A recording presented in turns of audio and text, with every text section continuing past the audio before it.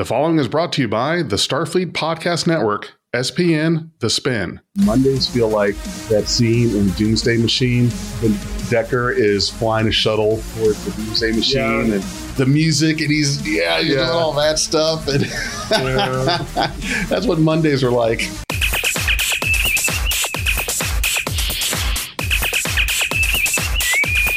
Red alert. I am Big J. I'm here with Paul Jock and Joshua Irwin. So we're doing a fan film production roundtable where we get together with a couple of fan film creators, actors, writers, directors, producers, and so forth. And I want to thank you guys for being able to come in and join this evening. I really appreciate you taking out the time to sit and talk with me about this. And the first thing that I want to ask, which I think is going to be the first question for any of these roundtables, I did it for the first one I did.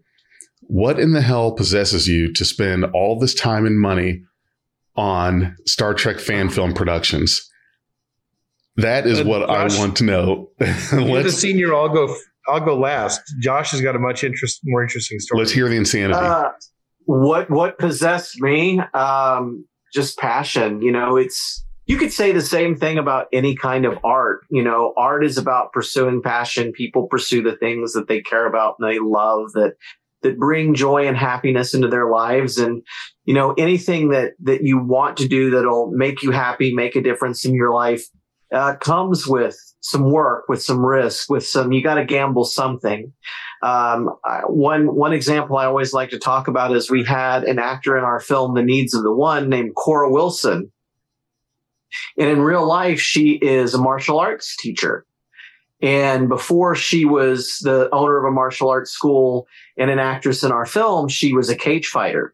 Oh. And so she would go fight in, mixed martial arts cage fights. And she talked about how hard that was, training all the time to be prepared for that.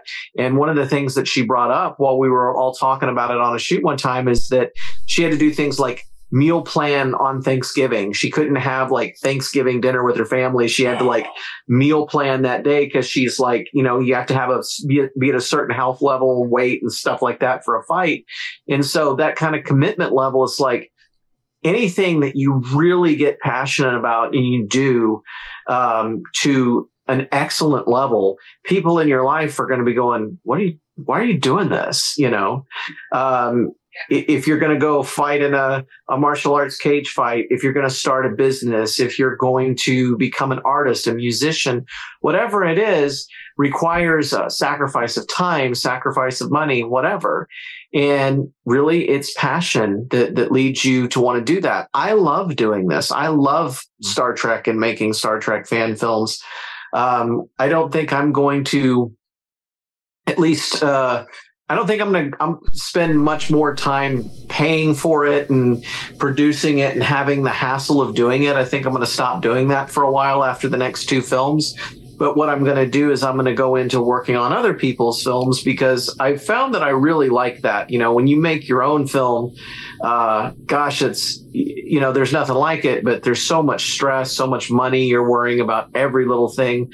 And when you can go and work on somebody else's film, you just show up and have a good time shooting a fan film, let them worry about all the hard stuff. So, I've been pushing myself for 5 years doing this. And when I started out, I had a lot more money. I had a really good job pre-pandemic. Yeah. And then the pandemic wiped that job out. And so it was, to keep Avalon Universe alive over the course of the pandemic, it was really about how much do you want it? And I did everything you can think of, worked in indie film, donated plasma, you name it, to keep it going. Had some donors that helped us out in some really hard times. And oddly enough, now that I'm almost done with it, all of that income that I had before the pandemic is starting to come back right when I don't really need it anymore.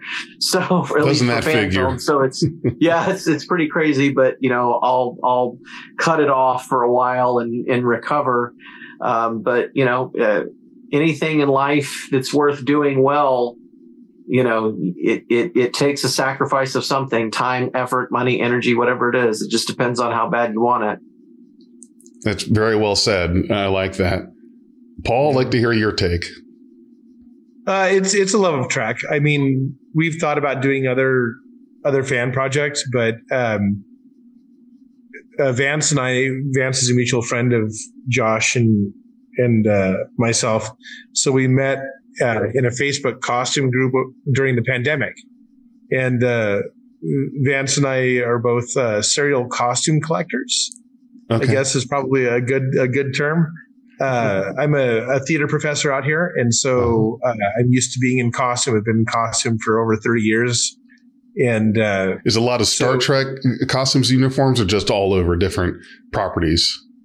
Well, yeah, my Star Trek collection is grown, but there's some Doctor Strange. There's a lot of Star Wars. Sure. Okay. I mean, so it's kind of, Halloween is the theater people's holiday. It's like a national holiday for theater people.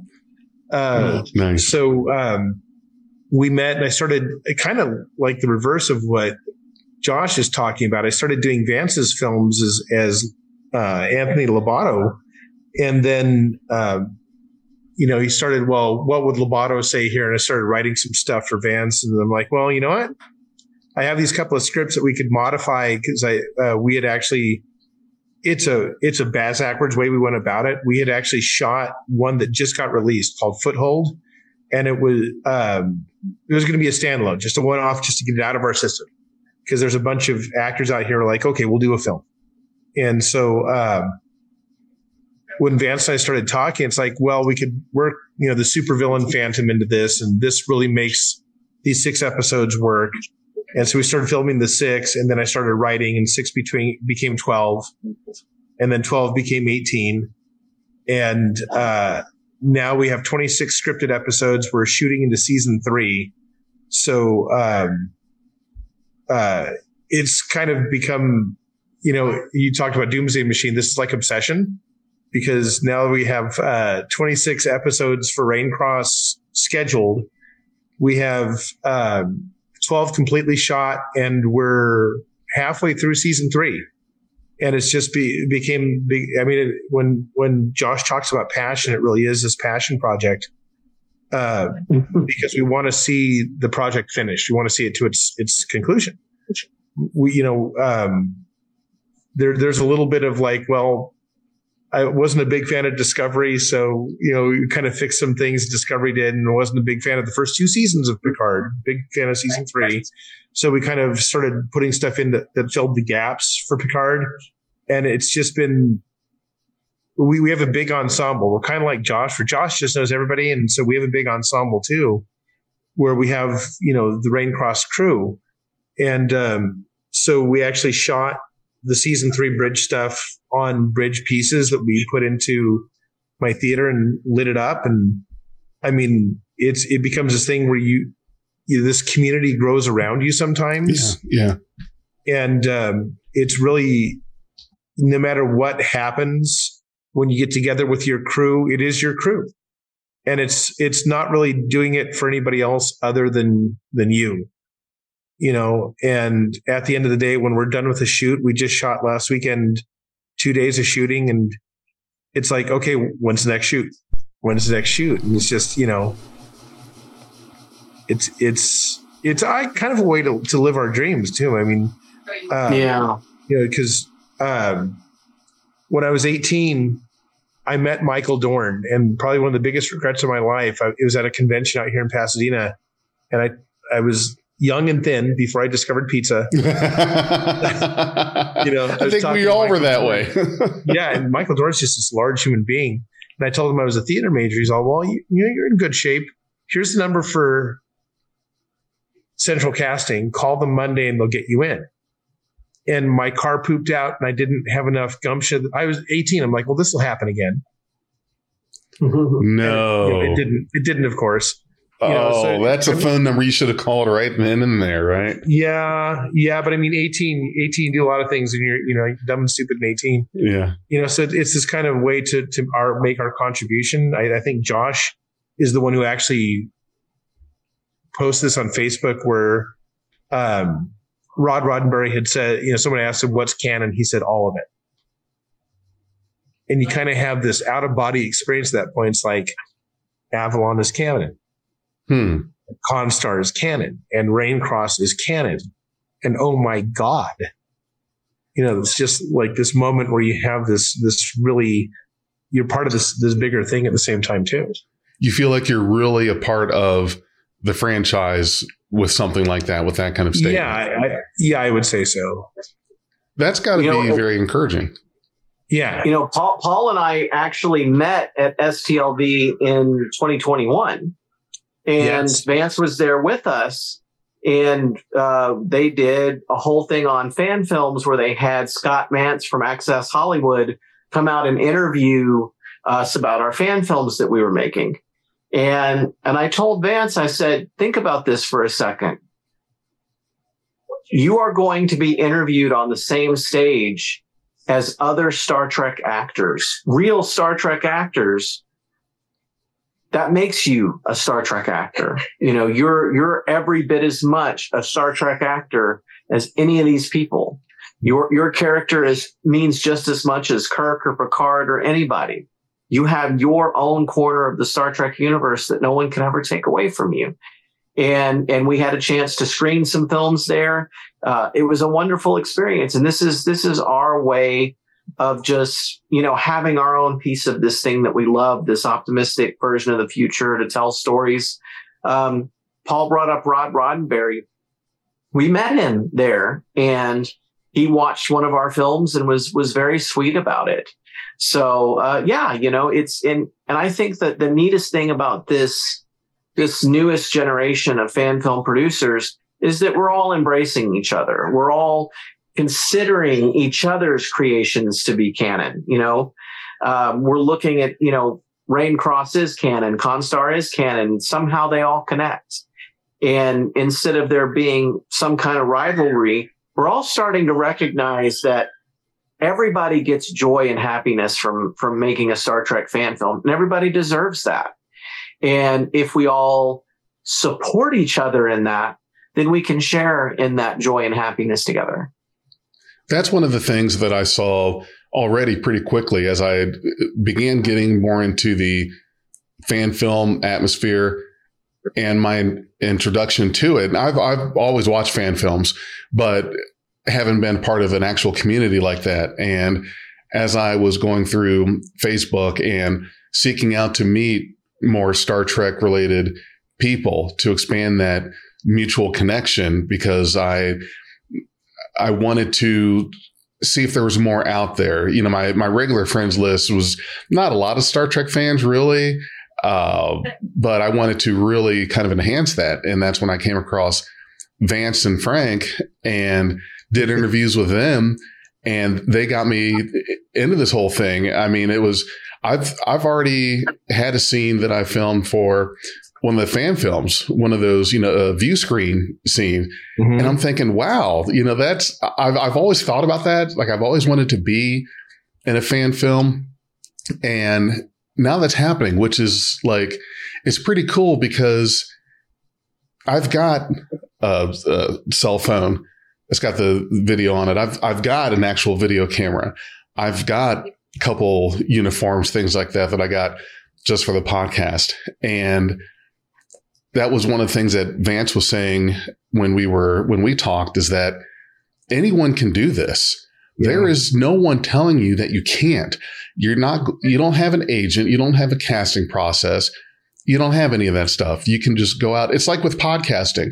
No one can tell you that you can't do it. I didn't have to interview for a job or anything like that. I just decided I'm going to have a microphone. I'm going to upload the thing. And, but it's grown and developed since then. You have your own stuff, so you can do it. And I've got to tell you, this community has been very welcoming. I've met a lot of nice people, which is very, very encouraging, because it's fun. I like being in something that people really like to do, because this is all a great passion for us in a hobby. This is something that we all have in common. And it's one of those things, and every fandom has this, I would imagine, but with Star Trek, you can walk through a door, any door, it doesn't matter who you are, background, religion, political views, race, creed, whatever it is, everyone is then suddenly, we're Star Trek fans in the same room with the same passion, the same wanting to do the same thing. And it seems like it's really worth putting the time and money into it. And what I'm curious about is some of you guys that I've talked to, sounds like there's a lot of films being churned out. How do you guys do that? How are there so many that are out there? I didn't understand that there was such a volume of fan films, because the way I looked at it was it probably takes a couple months or more, maybe half year to film one episode. But how do you guys do this? Josh, you want to go first? You want me to go first? Yeah, I can. Well, for us, mileage may vary, I guess. It's a situation where it depends on the film. For us, like, for example, the very first one we ever did, Ghost Ship, we filmed that in 3 days, and then we released it 6 weeks later.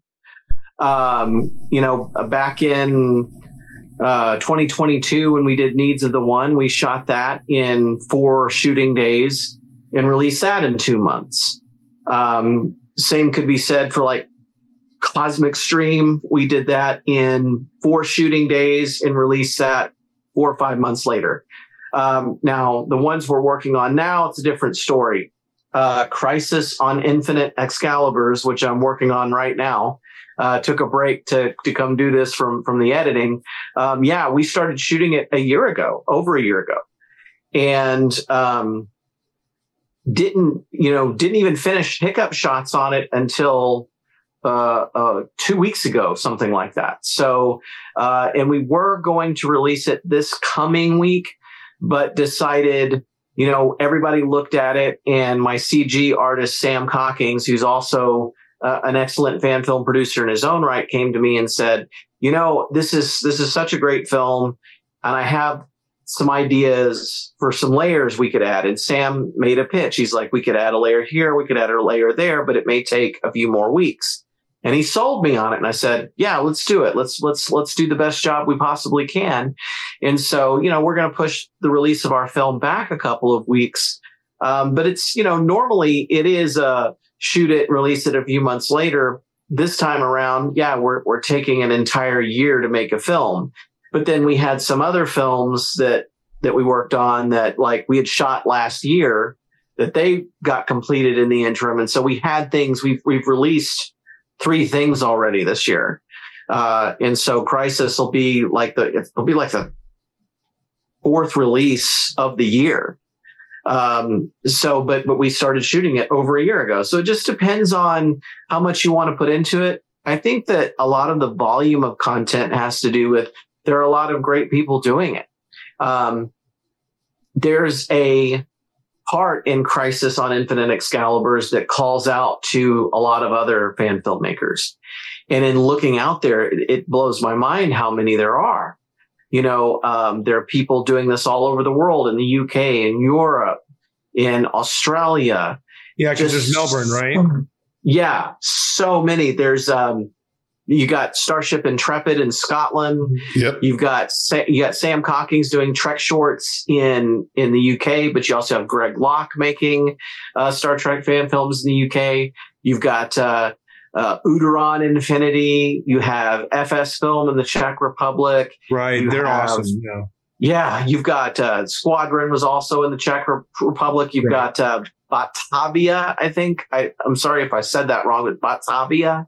You've got These Are the Voyages in Australia. Yeah. And in the US, you have Dreadnought Dominion, you have Federation Files, you have Tales from the Neutral Zone, you have Constar, you have Rain Cross, you have Manchester, you have Crossroads Project Gemini, You have you have Potemkin Pictures, and they've got like three or four series of their own. It's like a lot of people doing stuff. It's almost hard to keep track of it all, you know. I don't know how you're able to name all those. That was fantastic right there. Right. And that's not even counting like the grandfather of fan films for Star Trek was like New Voyages and Star Trek Continues. Oh, yeah. Yeah. I think that's probably where we all started. Yeah. New Voyages Continues and Hidden Frontier was a big one in all of that. That's like when I discovered YouTube, you know what I mean? In 2006, where it was like, what's YouTube? One of the first things I started watching were Star Trek fan films, like watching Hidden Frontier and watching Star Trek New Voyages, where I was like, man, these guys have a bridge. Yeah. You know, that was pretty cool.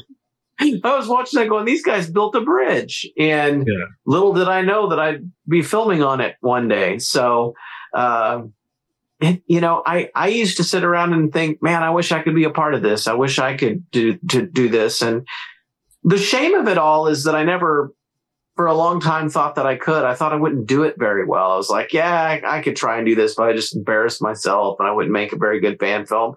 A lot of self-doubt. And it was Vance who was the person that inspired me. No, do it. Because when I saw Vance, he was just like doing it in his backyard, man. He was grabbing even the early days, he was just grabbing a phone. Yeah. He was grabbing his friends. They were going back in the woods. They were making some film that was like an away team or something. Dude, he had Pizza Hut in the background. You could see it. It didn't matter. And it was this thing where he just, I feel like he was a more courageous filmmaker than me. Because he didn't sit around and wonder about it. He didn't sit around and go, should I do this? Or will anyone watch this? Or he just wanted to do it and he just did it. And I was seeing him post these films. I didn't know the guy from a can of paint. Mm-hmm. And I'm seeing him post these films. And I was like, man, this guy's doing it. This guy's living the dream. And I just commented like congratulations or something on one of his films. And then he friend requested me. Then we're talking on the phone. And before I know it, he's like, you should make a Star Trek fan film. And then we were doing it. And that is the impact that Vance has had on so many people in this. You know, you talk about him saying anyone can do it. That's the mindset that he pioneered, that anybody could do it, that anybody could be a part of it. And, he may not talk about it. He may not really take credit for it. But if you think about what he's doing right now, he's not making his own films. He has taken his channel and his audience and his experience, and he has opened it up to other people, to Frank, to Paul, to Starship Manchester, and said, this is a forum. This is a place for Star Trek fan films. Right. And for example, there were these two people, I think they were a married couple. I don't know who they are, but they made this film that was like Lost on a Planet or something. And it was just like they were in their basement and they filmed on a green screen and they like had their scripts in their hands, whatever. He put it on his channel. And so it's like anybody, he has created a forum for people to be in fan films. It's altruistic and it's amazing. That is amazing. Paul, what's your impression on just the sheer output of these films? What is Star Trek is such a big palette, right? Yeah. Because you go all the way from Enterprise through Picard season 3 and it's hundreds of years. And I don't know. I'm kind of one of these fans that takes modern history and future history very seriously. Yeah. So there's hundreds of years and there's quadrants and there's open space. And it's kind of like what Sam Calkins, Josh talked about him, with being able to have these little mini vignettes, right? And then if you put in mirror dimensions, then you've got, Avalon, which is just a little bit of a split. And that's the thing that Roddenberry and the successive writers and showrunners have done is they've created this huge palette that everybody can play in, right? Because no one starship can ever encompass all the stories, right? And classic Trek, I mean, the thing because I'm 51. I mean, I'm a little bit older. And so I watched the first set of reruns. I was babysat by my older sisters, and I watched the TOS reruns. And the thing about growing up and then getting into like preteen and teenage years is, well, whatever happened to the Gorn? Whatever happened to Trelane? Whatever happened to this? Whatever happened to that? Whatever happened to this? And I think that's part of the fan film thing is like, they always teach you in creative writing, and writing is the big what if, right? And so with this, it's like you take one little what if and you expand it, right? And you go back and you do a callback to something that was before. And Star Trek has so many episodes, right? Plus the feature films. And you wonder about, well, what is this alien race doing? What is that one doing? What, Yeah. And so I think everybody really has their own version of a 5-year mission. I mean, you go back to the original narration, you're like, okay, what would I do with the 5-year mission? Yes. Where would I go? What would I do? Well, and it's just, you lay awake at night because it's all, you have this feeling that like you're out there with your writing and your acting, exploring the final frontier, and so it's just kind of mind boggling, right? What happened to Captain Sisko? What are the prophets really like? What are the Bajorans like when they go out into space and finally get a chance to see, and it's crazy. It's just absolutely crazy. So I think that's it. I mean, we shoot a little bit different than Josh. We are serialized. So when we shoot a season, we do 1 day per location. And so like last weekend I said was all the bridge stuff. So we shot all of our bridge stuff in 1 day. Yeah. And I think the 11th and the 12th we have, we because we're serialized, we shoot on a film schedule. So it's all done on location, based on location. And so we're able to knock out an entire 6-episode season in about 16 to 18 total days of shooting because we're able to do it location-wise. Although we don't have the cool bells and whistles of the set back there. But yeah, it's so I mean, that's the thing is everybody has their own way and their own flavor of doing it too. I mean, you're not really, you're not part of any production company other than your own. And so there's nobody really telling you, what the schedule is other than like Josh and myself, who are kind of end up being showrunners, and Vance, who's like the big showrunner with all the opportunities given. But I mean, Frank is able to do his own thing, and, Gary, and, you do it when you can, and you tell the stories that you want to tell. And that's a very good example because when I talked to Ray, with Ray Tessie down at Neutral Zone, talked with him, and he prompted me with this idea of writing a treatment for a Star Trek story as a possible fan film. And it was just coming up with the idea and having something to collaborate with a friend of mine on, and to write some things and just kind of playing that film in your head. If anything, I think it's a great creative outlet, and hopefully he'll read it and like it, and we'll make this a thing. I'm hoping so, which, keep your fingers crossed for me on that. I think it's a great idea. I don't want to give too much away about it, but, But here's the thing. It's your idea. Yeah. It's your take on it. So do it for you. Right. You know what I mean? I mean, I love watching Josh's stuff, and Tyler's a great captain, and, all your crew is amazing. And so, I mean, you've discovered it that, everybody is able to tell their story. So tell your story. Mm-hmm. Right. Yeah, exactly. Well, the challenge was playing the part of Captain Sisko and getting him incorporated onto a 2260s Constitution class ship. And the main thing was, okay, how do I accomplish this without retreading the same old Q intervention, time travel thing, transporter accident, and that kind of thing. And it's just trying to come up with something that is different and creative and maybe not thought about is a lot of fun. You never know. So you mentioned Cisco and a 2060s Constitution. I got to say that I had the biggest crush when DS9 came out on Terry Farrell. It's not even like kosher. And she had that great line, "Oh, he's so good looking." Kirk? No, Spock. It's just like, oh my God, Terry Farrell. Dude, and Jefferson, you go make your film. And then, there's a fan film channel ready for you to post it on, and no budget productions. Yeah. Ready-made audience.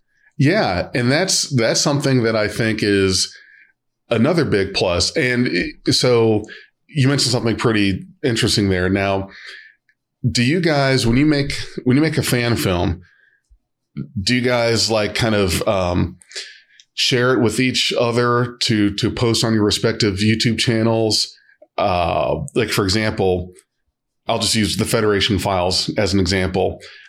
If they create a fan film, is it and then they give it to, say, Tales from the Neutral Zone? Is that something you guys do, or it's like you post each other's stuff on your channels, or is it pretty much you're in your own lane? It just depends on who it is. I don't think you'd ever see a Federation Files posted on Neutral Zone YouTube channel, right? But just trying to use an example. I'm probably not putting it in correct words, but what I'm saying. But you will see Tales from the Neutral Zone posted on Avalon. Right. On the Avalon channel as well. Because, they have, it's a place where the film could be posted to get a bigger audience. So we posted The Lost Starship on the Avalon channel, and it's gotten almost 100,000 views. And that's a Tales from the Neutral Zone. And so, whereas Vance may take some of my episodes and post them on his channel as well. Mm-hmm. And I'm fine with that. Like, I'd never tell him no. Like, he asks, but he does it anyway, and that's fine. So you see a little bit of that. And you see, for example, Squadron is posted on the Axonar channel. There are episodes of like Starship Farragut and other fan films posted on Vance's channel. So yeah, there's a little bit of cross-pollination there. But, for example, These Are the Voyages is only going to be on their channel, or, Potemkin Pictures, you're only going to be able to find their stuff on their channel. That's fine. There's no set way you have to do it. I would say that if you're going to see a cross-pollination of films, it's usually because those people are working together and they're really good friends, and so they're fine with doing that. Like Ray Tessie's fine with me posting Tales from the Neutral Zone on the Avalon channel because it gets the studio more exposure. Right, and that's another interesting thing that you brought up that ties into something that I talked to with the first group when we did the first roundtable, is that the likes and the views, well, not really the likes, the views are our currency. That is how we see that we're getting that return on that time and effort spent. For you guys, and I'll start with you, Paul, do you feel like, yes, this is the currency, this shows, this is what I work for, is to get those views? And do you enjoy it if you get 200 views as much as if you get 2,000? Is there, what's that level that makes you feel like, okay, yes, this is my box office return was 1,000 views, and that's where I was hoping to be? Yeah, I mean, you always hope that somebody's going to enjoy it past, you and your kids. I mean, but I don't know that we really prioritize views. I know it sounds weird. I mean, I guess coming from a theater and film background,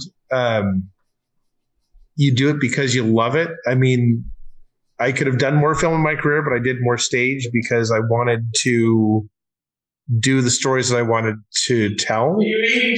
And so that's something that I mean, it's fun. It's definitely fun to see when they are well received. I think that's fun, because I guess there's a point of validation that comes when you get the views. I think that there's definitely something. So I should say that you don't do it for the views, but the views are validation. Okay. It's like doing a show when you're in a 300-seat theater and there's more people in the audience there are in the cast than it is validation that people want to see your show. Because I've done the opposite. I used to perform the Renaissance fairs, and there was one very hot day where there were 3 people in my troupe and 2 people in the audience. It's like, what are we doing? Yeah. So I memean, it's kind of feel like, what is this for? Why are we doing this? So I mean, I guess it is neat when you see that the views are coming. I don't know if that makes sense, that it's a two-edged sword. It does. It definitely makes sense. You're right. You're not doing it for the views, but it does help you feel good. Right. It was like, there was a theater producer out here a few years back that was like, well, and it's an awards night and here we are. This is why we do it. And it's like, well, if you're doing it for the awards, you're probably not doing it for the right reason. It's like, if you ever played sports, they say play sports for the name on the front of the jersey rather than the rear of the jersey. Yeah. It's priorities. Well, Josh, I'm the same way. When I do a podcast episode, I don't do it for the views, but I honestly, it feels good when you post something and you get those likes, you get those views. And I wish more likes turned into views, but if I got as many views as I got likes, yeah. But you're right. It kind of shows if people are watching it outside of your immediate family, then it feels good that you've gotten someone's attention to look at that. Josh, how do you feel about that? Well, my immediate family doesn't watch it, so so you don't have that built-in 3 views for everything you do. I'd be like, hey, mom, you gonna watch my film or what? Oh, sorry, sweetheart. I haven't had time to do it yet. I'm like, 10,000 other people watched it before my mom did. Brutal. It's funny because you made this comparison of, currency.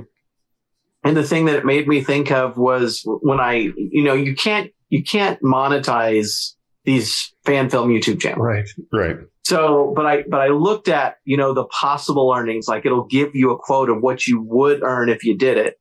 And what I saw from Avalon is that I would break even. I would get the money back that I invested into making it if I could monetize it, which of course that's you can't.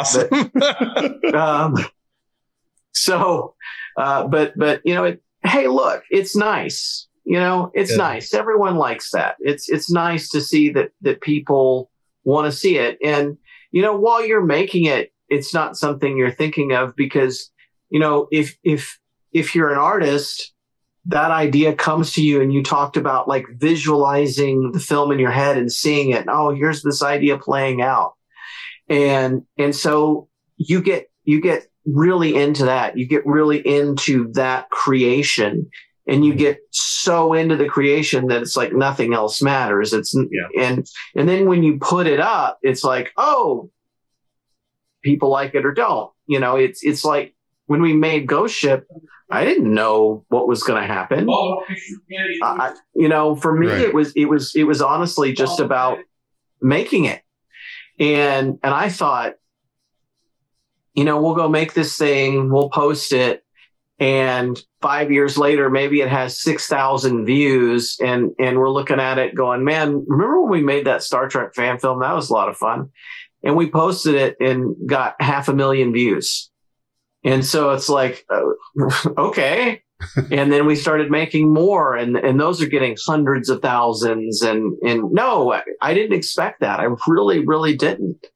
Glad it happened. And what I will say about the value of the view count, yes, it's validating that people watch it. People like it. When 500,000 people watch your film, they must like it or that many people wouldn't be watching it. And you can look at the ranking of it. So like, you go into the analytics and it says likes versus dislikes or whatever, and you're getting, 96, 97% positive ratings.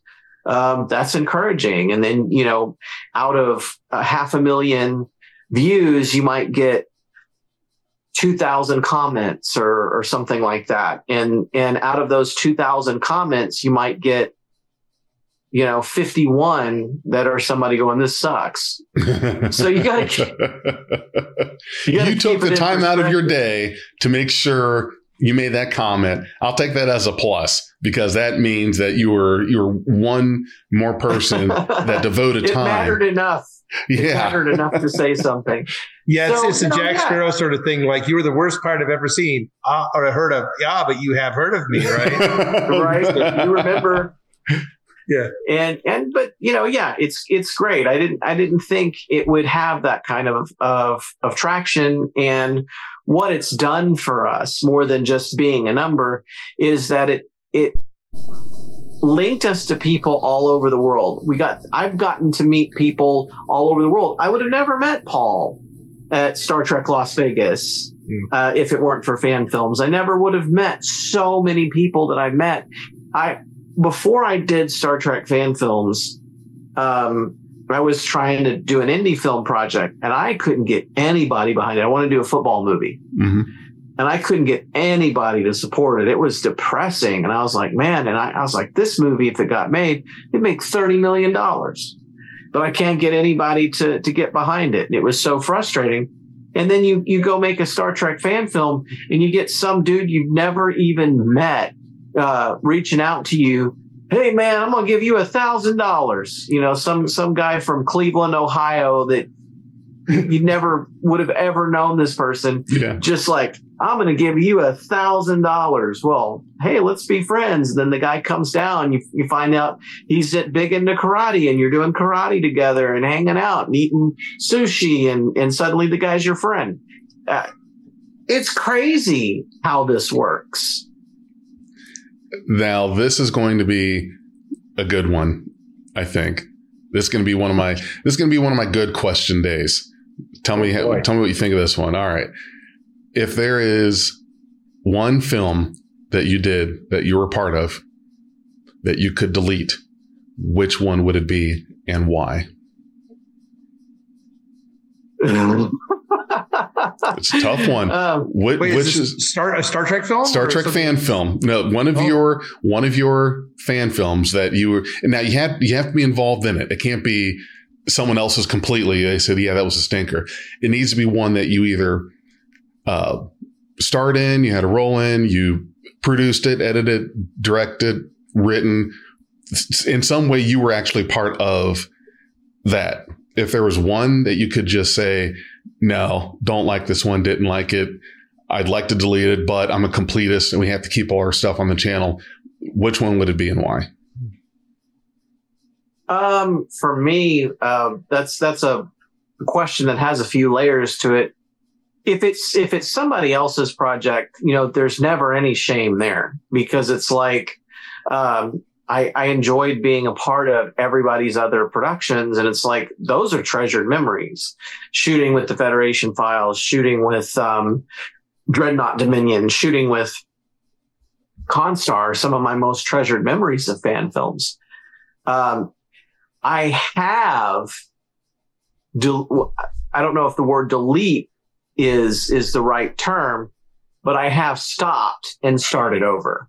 Like, I have done shooting days for films. I've done 3 separate shooting days on a film, on 2 different films, where I went, this is not going the way that I wanted it.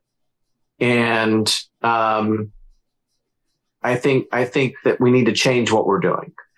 And so I have films where I have 3 different versions of a scene played by different actors.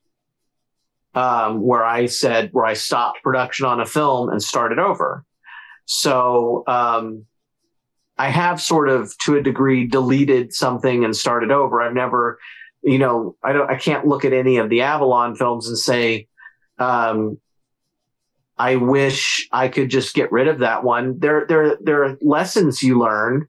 There are decisions that I made on a lot of the films that I wish I could take back, like Needs of the One. I would handle this wig situation. The actress was wearing just like the worst wig ever. And I was like, I hate this. And I feel like it ruins the film. And if I had to do it again, I would approach that situation differently. But oddly enough, I did that differently with the film we did next, where we shot a day and the makeup person couldn't be there and the wig on a different actress didn't look very good. And I kept looking at it going, I don't want to have this regret again. And so I went back to the actress. I went back to the makeup person. I said, we're going to reshoot this because this wig is just, I'm not putting this in my film. And they got another wig and cut it and styled it and got it where it needed to be. And we reshot all that actor's material. There is a film that I did and it's an Avalon film, that if I were to be magically transported back to that time period, I would not make. I would just say, to heck with this. No need to even make this. And I would just not make it. I'm not going to say which one it is, and I'm not going to say why, but if I had to do it over again, I would just simply not make that film. I spent $11,000 on it. And I'm not ashamed of the film. It's still on the channel. I'm not going to take it down. But if I were to live those events over again, I would make it. I would just move on and do something else. Okay. Well said. Paul, you had a little bit of time to think there. Josh hopefully helped you out. Yeah. I think building off what Josh was saying, I think that it's the components of things, because we've tried, because the original director and cinematographer backed out after having delayed. We're just like, screw it. We can shoot on the phone. We can do this. We can do that. And we got some interesting advice on our original bridge set for season 2, that if I had known that one of our cast members could be as gifted in design and fakery as he is, like with scene design, we would have made the bridge that we just shot on for season 2, but that was already shot and we used a lot of green screen. We'll see how it turns out. But I think the other thing too is that even having shot on the cell phone, all of a sudden now we have videographers that have cameras and lights, and they're coming in. It's changing how it's going back to the original, how we thought it was going to be. So I guess kind of like what Josh is saying, there's no going back, right? And it's kind of tough because they're all your children. I mean, they're all a piece of you, and they're really something to be treasured. But I think that, would TOS like to go back and reshoot some of their monster effects? Sure. I mean, it's part of the charm, Mugatu is the Mugatu. It's going to be the Mugatu forever, right? Yeah. The Doomsday Machine is a windsock that's concrete. And, there's just, certain things that it's the charm, and sure that we got remastered. But I mean, I think that if it's for us, I mean, because we have some great actors that I guess as the showrunners, the producer for Rain Cross, I think that I would have asked more instead of taking it all on myself early on, and embrace the community of what everybody could have brought to the table. And we probably could have had a more complete storytelling experience from the get-go. But I was kind of afraid that I didn't know that if people would invest the same way I was investing. And as it turns out, they're really very much into it. I mean, Pierre with the carpentry, and Jacob, who plays Cyrock, the other Vulcan, all the stuff that he's brought in, beyond the uniform.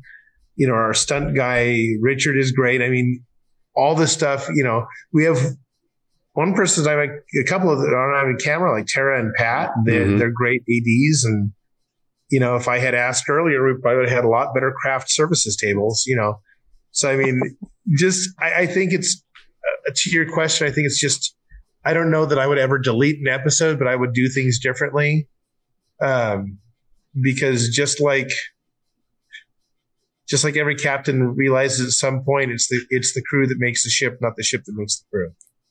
So it sounds like you guys don't necessarily have a code of honor episode that you'd like to not have done. There's no Sub Rosa in Raincross. No. Good. Okay. No Sub Rosa, no code of honor. There's an episode that I basically undid.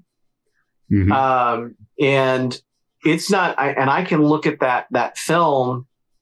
It's a good film. I'm proud of it. I'm proud of the work that we did on it. I thought it told a really good story, but, there was a film that we did that I never planned to do. That was, I had two people who participated in Avalon who behind the scenes were not friends and did not get along. And it was kind of one person had to go and one person had to stay. And a choice was made. And so we made a film where a character died. And I got a little down the road and decided I'd made the wrong choice. And so I brought that character back. So I made a film to bring that character back. And for me, I wouldn't call it so much a code of honor or a Sub Rosa, more a Skin of Evil, Yesterday's Enterprise kind of situation where it's like, because this happened, we were able to turn it into a story. Mm-hmm. And I feel like we told a really beautiful story with how we brought some of these characters back. And I was proud of that. And it was a very beautiful thing. And that film actually brought back two characters that had been killed. And I remember when I wrote the script, at the end of it, and it would mean nothing on screen. It wouldn't translate on screen. I just wrote it for me. When I write the scene, these characters they're alive. They've returned. Their journey continues. I wrote, now anything is possible, were the last words of the script. That's not something that's going to translate onto a screen specifically, but I did it for me. And it meant something. And so it's like, you make a mistake. That's normal. That's being human. And all of those films mean something to you. All of those experiences mean something to you. And even if you look back and you think that whether a creative choice was a mistake or you wish you had done something different, it doesn't matter. It's now part of what is, and you grew because of it. It's like, to relate it to Star Trek, it's like Tapestry, the TNG episode Tapestry, where Picard talks about he wishes he could do this differently. And when he tried, he unraveled the tapestry. And it would be the same thing. You could go back and redo this or that, but the fact is you learned and you grew because of that. And maybe that's more important than how good the film was, because that's not what matters. If you take an attitude that what you make must be perfect or what you do must be perfect, because if it's not perfect, then you are not perfect, you're not going to be anything. You're going to be stuck. You're going to be on the bottom because you're never going to be able to rise. You're never going to be able to grow. And I relate a lot of things to martial arts because that's something that's also important to me. The most important thing you can do in a martial arts class is get your butt kicked. Yeah. Because it forces you to learn. Yeah. It forces you to grow. It forces you to look at yourself and go, okay, I made this mistake. How could I do it better next time? And you build on that. We're human. We're creating art. Art is subjective. Art is flawed. Everybody has a different opinion on it. That's fine. Take the lesson, move forward. I think failing can be a good thing. It is possible to commit no wrongs and still fail. And that is, that's a part of life. Yeah. And I think that when that happens, when you do something and it doesn't go well, that helps you to learn. So that way you're more prepared the next time, if that happens, it's with real life. A lot of times I would, if everything is going well and everything's perfect, then I feel like this isn't right. Something is wrong. It's almost like when you have extra money in your account, you're thinking, what did I forget to pay? Something has not been done, because you're filled with a sense of dread when you have extra money or when you have extra free time. What am I forgetting to do? It needs to be picked up from somewhere, or I need to go, whatever. It's almost like when things are well, you kind of have this feeling of dread, like, something's going to happen. I'd rather it go ahead and happen. And there are certainly podcast episodes I've done that I look back on and think, oh man, what was I doing? What was I thinking? This is, not only did I not have the technical know-how quite at the time, but it was just, this idea did not work. It worked in my head, but now I'm embarrassed. Didn't come out anywhere near what I felt it was going to, and the views acknowledge that. they confirm that it was a stinker. But that's the thing, is I've been able to hone my craft there by seeing what went wrong and what do I want to do better. Then you start learning things. Then you might get different film editing techniques. You'll get different ways you do graphics or images or acting, writing, whatever it is. And you learn from that. You learn and grow from that. So for you guys to be able to acknowledge and see, there's not so much full episodes that I did not like, but there were components that I was able to learn from. And the thing is that if you don't learn that, then you keep doing it. You keep making the same mistake. And this leads me to my next question and discussion.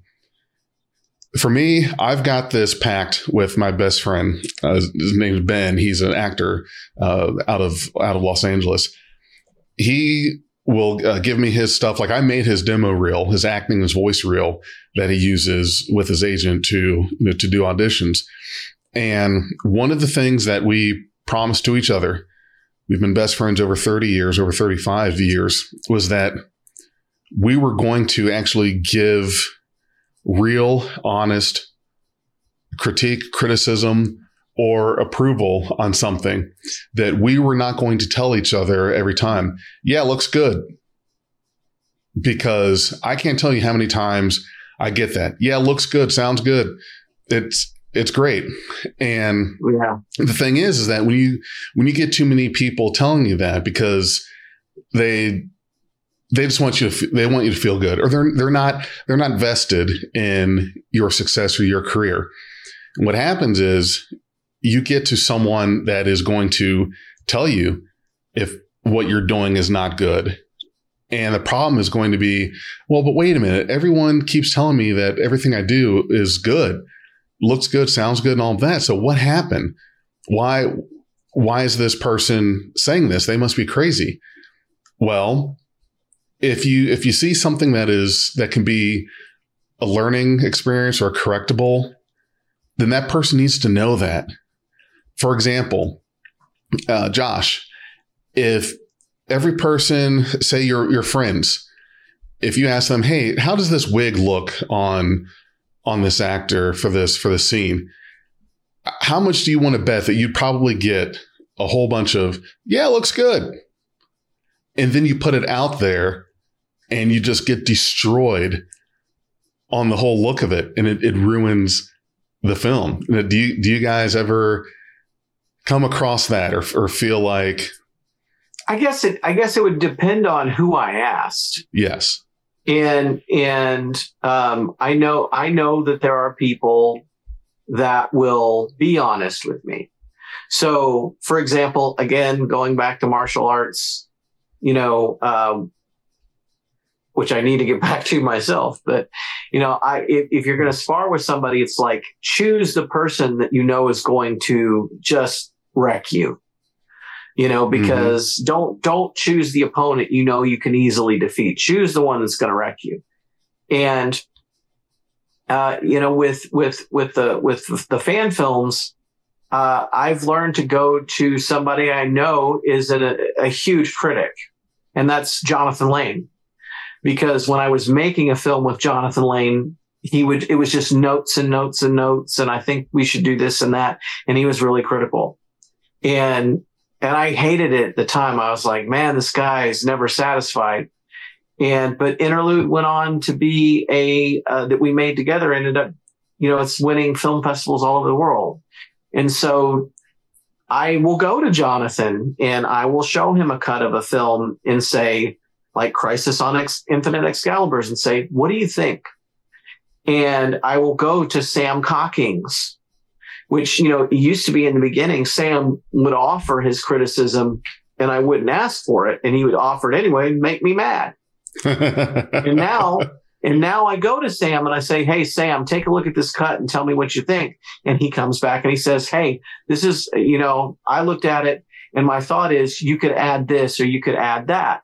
And suddenly it's a totally different thing. Instead of it being a criticism from some person, it's a team member who is bringing an idea to build upon a creation, and you see it in a completely different light. And so I took Crisis on Infinite Excaliburs this past week and I showed it to several people. And I asked everyone, send me your thoughts. And I was able to take those thoughts and see a pattern or see something in there that made sense to me and go, okay, I'm seeing this, they're seeing this. Then it lets me know, okay, this is something we can work on here, and it's something we can actually do something about. And so it's like a very great thing.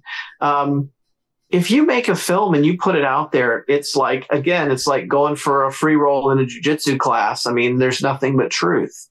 If you go and you free roll with the guy, he's either going to choke you or he's not. Yeah. And you're either good enough to stop him or you're not. And you put a fan film out there and you have a YouTube channel that has 20,000 subscribers, people are going to be honest with you about what they think because they can do that on the internet. They've got that internet courage. And so it's like, if people either don't like it or they're not. Internet courage. Yeah. So it's like, you might as well dissect it yourself. And if you just think, well, my movie's good, it doesn't matter, and you put it out there, and then people start, if you can't face the criticism and the notes while you're making the film, you're not going to be able to face it when it gets posted. So it's a matter of, if filmmaking's an act of courage, you've got to have a thick skin. Look, man, there are people that positively hate me because I did this. People who've never met me in person, that don't know anything about me, that talk trash about me constantly. Twice a week are posting what an awful person I am, and they don't know anything about me. Right. They've never been on a film set with me. They don't know what it's like to work with me, and I'm the devil. If you make waves in the world, there's people will respond positively and some people won't. And you just have to have the courage to accept that that's going to happen. Very well said. I like that. It's funny you bring up Sam Cockings. I'm actually talking to him in a couple weeks. So definitely looking forward to that one. Paul, what's your take on what Josh said? I think he's right. I mean, it's a very collaborative process where, like him, I write the stuff, but when the first person that I usually have read is my wife, who's a German. And so my little German girl. So they usually have no filter as to whether it sucks or not. You're going to hear it. Yeah. And then I turn it over to the two that are AD and like script editor and just give me notes. And so like Josh says, if you don't get notes, there's something wrong. Right. But I mean, if you've been in the film business enough, you know that the final cut is where the final edit falls.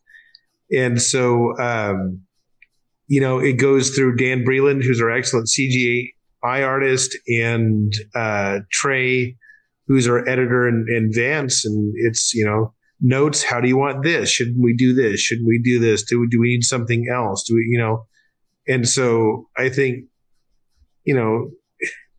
Josh has been around a long time, and he knows that you get a few voices you really trust, and you get notes from them. And the other part of the business is that, like he said, you have to have a thick skin, because there's always going to be a couple of, hi, little Josh, a couple of very nice, not nice people out there who, like I said, I've been drawing a check as a performer since I was 17. Mm-hmm. And the one thing you realize is that there's always going to be somebody else that's denigrating your work just because. Just because they want to. They read your name somewhere and they don't like you. And it's like, okay, cool. After, you have to learn to discern criticism. Yeah. That's the way that I look at it. Discern criticism. Yeah. Know when that criticism is valid. Yeah. There is a difference between somebody pointing out something that legitimately is an issue to be addressed versus somebody just saying something mean-spirited because they can. Yeah, and you really have to tell the difference. And, for the people who are just mean for mean's sake, it's like, okay, thank you. Bye. Yeah. Because you're not going to do it. You're never ever going to do anything that is going to make them happy anyways. It's not so much if someone were to say to me, you suck. Okay, why? Yeah. Sure, everyone's got their opinion. You think I suck. Tell me why. What is it that was not good? So that way I know how to fix it. And I don't get comments like that. And that's what kind of scares me is I've been doing this since 2019 and I've yet to have anyone in person or comment wise or whatever it is say anything negative. So I'm really nervous because I feel like I'm really critical of myself, and that scene I filmed for Vance for a fan film he's working on, I did several takes of that, and the one that was used, I think was the best of the takes, but I still feel like I could have done it better. There's something about it where, you want to put in that effort. You want it to be perfect, and you see it and you get positive feedback, but then you don't believe it still.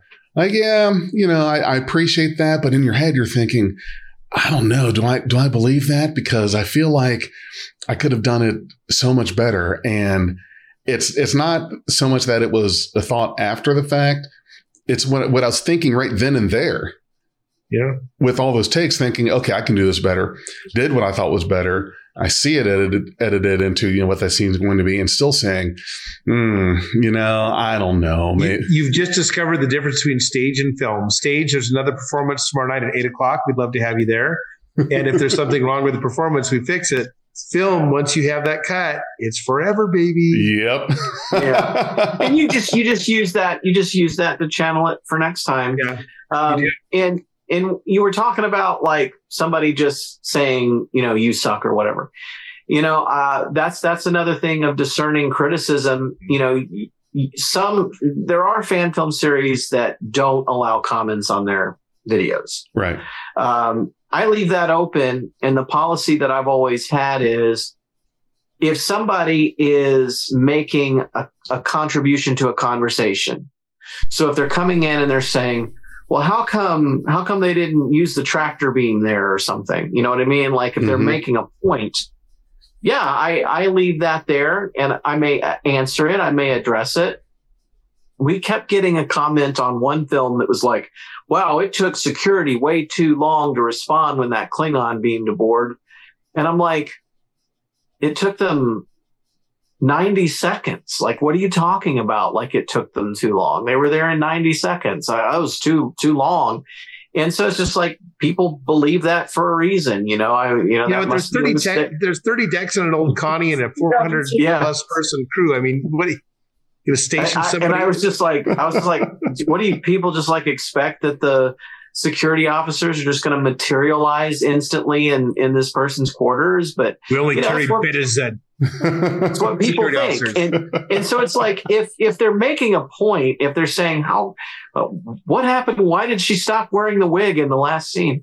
Whatever it is, like that's a conversation. But my policy is, if somebody just does a drive-by and they're like, bad acting, terrible acting, embarrassing, this is horrible, you guys should be ashamed of yourselves, whatever it is, I just delete that because it adds nothing to the conversation. Hey, right. Awesome. Keep doing. It's not informative. It doesn't give a critique. Right.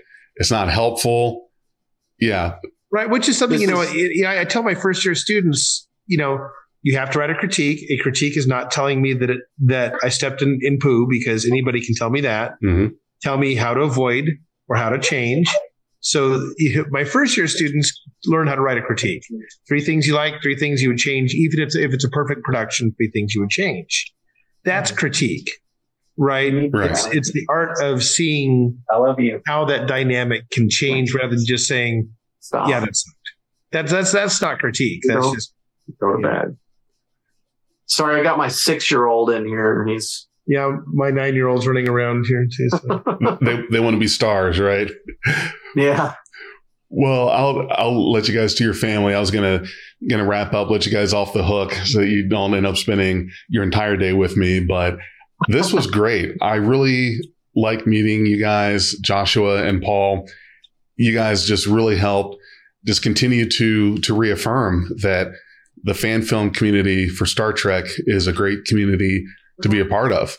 And yes, it is. Let's do this. I'd like for you guys to tell me and our audience what you're working on now, or what's coming up, and how we can follow you and see that and be able to view your work. Well, next up for us, we're editing Pony Express, which is our 4th episode in the first season. So that should probably drop in about a month. So it'll make 3 full episodes this year. And that is on No Budget Productions. That's on Vance's channel. Okay. So No Budget Productions, search for that on YouTube. Yeah, just Raincross. Yeah. Okay. Excellent. Joshua, how about you? Okay. So for Avalon Universe, sometime in the next 4 weeks, we're going to release our film Crisis on Infinite Excaliburs, which is a film I've wanted to do since the beginning. Really started thinking about in 2019. It's been a journey getting to the point where it's almost done, but it's almost done. You'll be able to see it sometime in the next month. Not sure exactly what day, but it's so close. We can feel it. And then after that, probably a couple of months later, we're gonna do another Tales from the Neutral Zone that's called Le Mort de Gare. I think I'm pronouncing that right. It's kind of a French adaptation. There was an old story about King Arthur, Le Mort de Arthur, the death of Arthur, and so this is the death of war.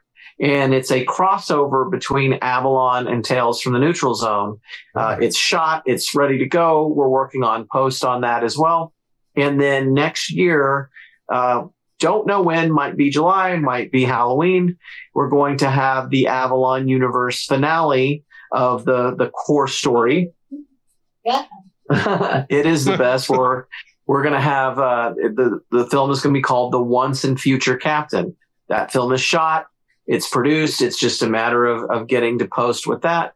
But what I'm also working on is, the positivity in this community. You mentioned that, and it's an important thing. This is a fan film community that is coming together. And it's a really, really beautiful thing to watch happen, because for so long, it wasn't like that. You'd hear people just say, oh, there's so much drama in Star Trek fan films. Well, the other thing that I would hear on sets is, imagine what we could all do if we just worked together. I would hear so many people say that. And now that's something that's really starting to happen.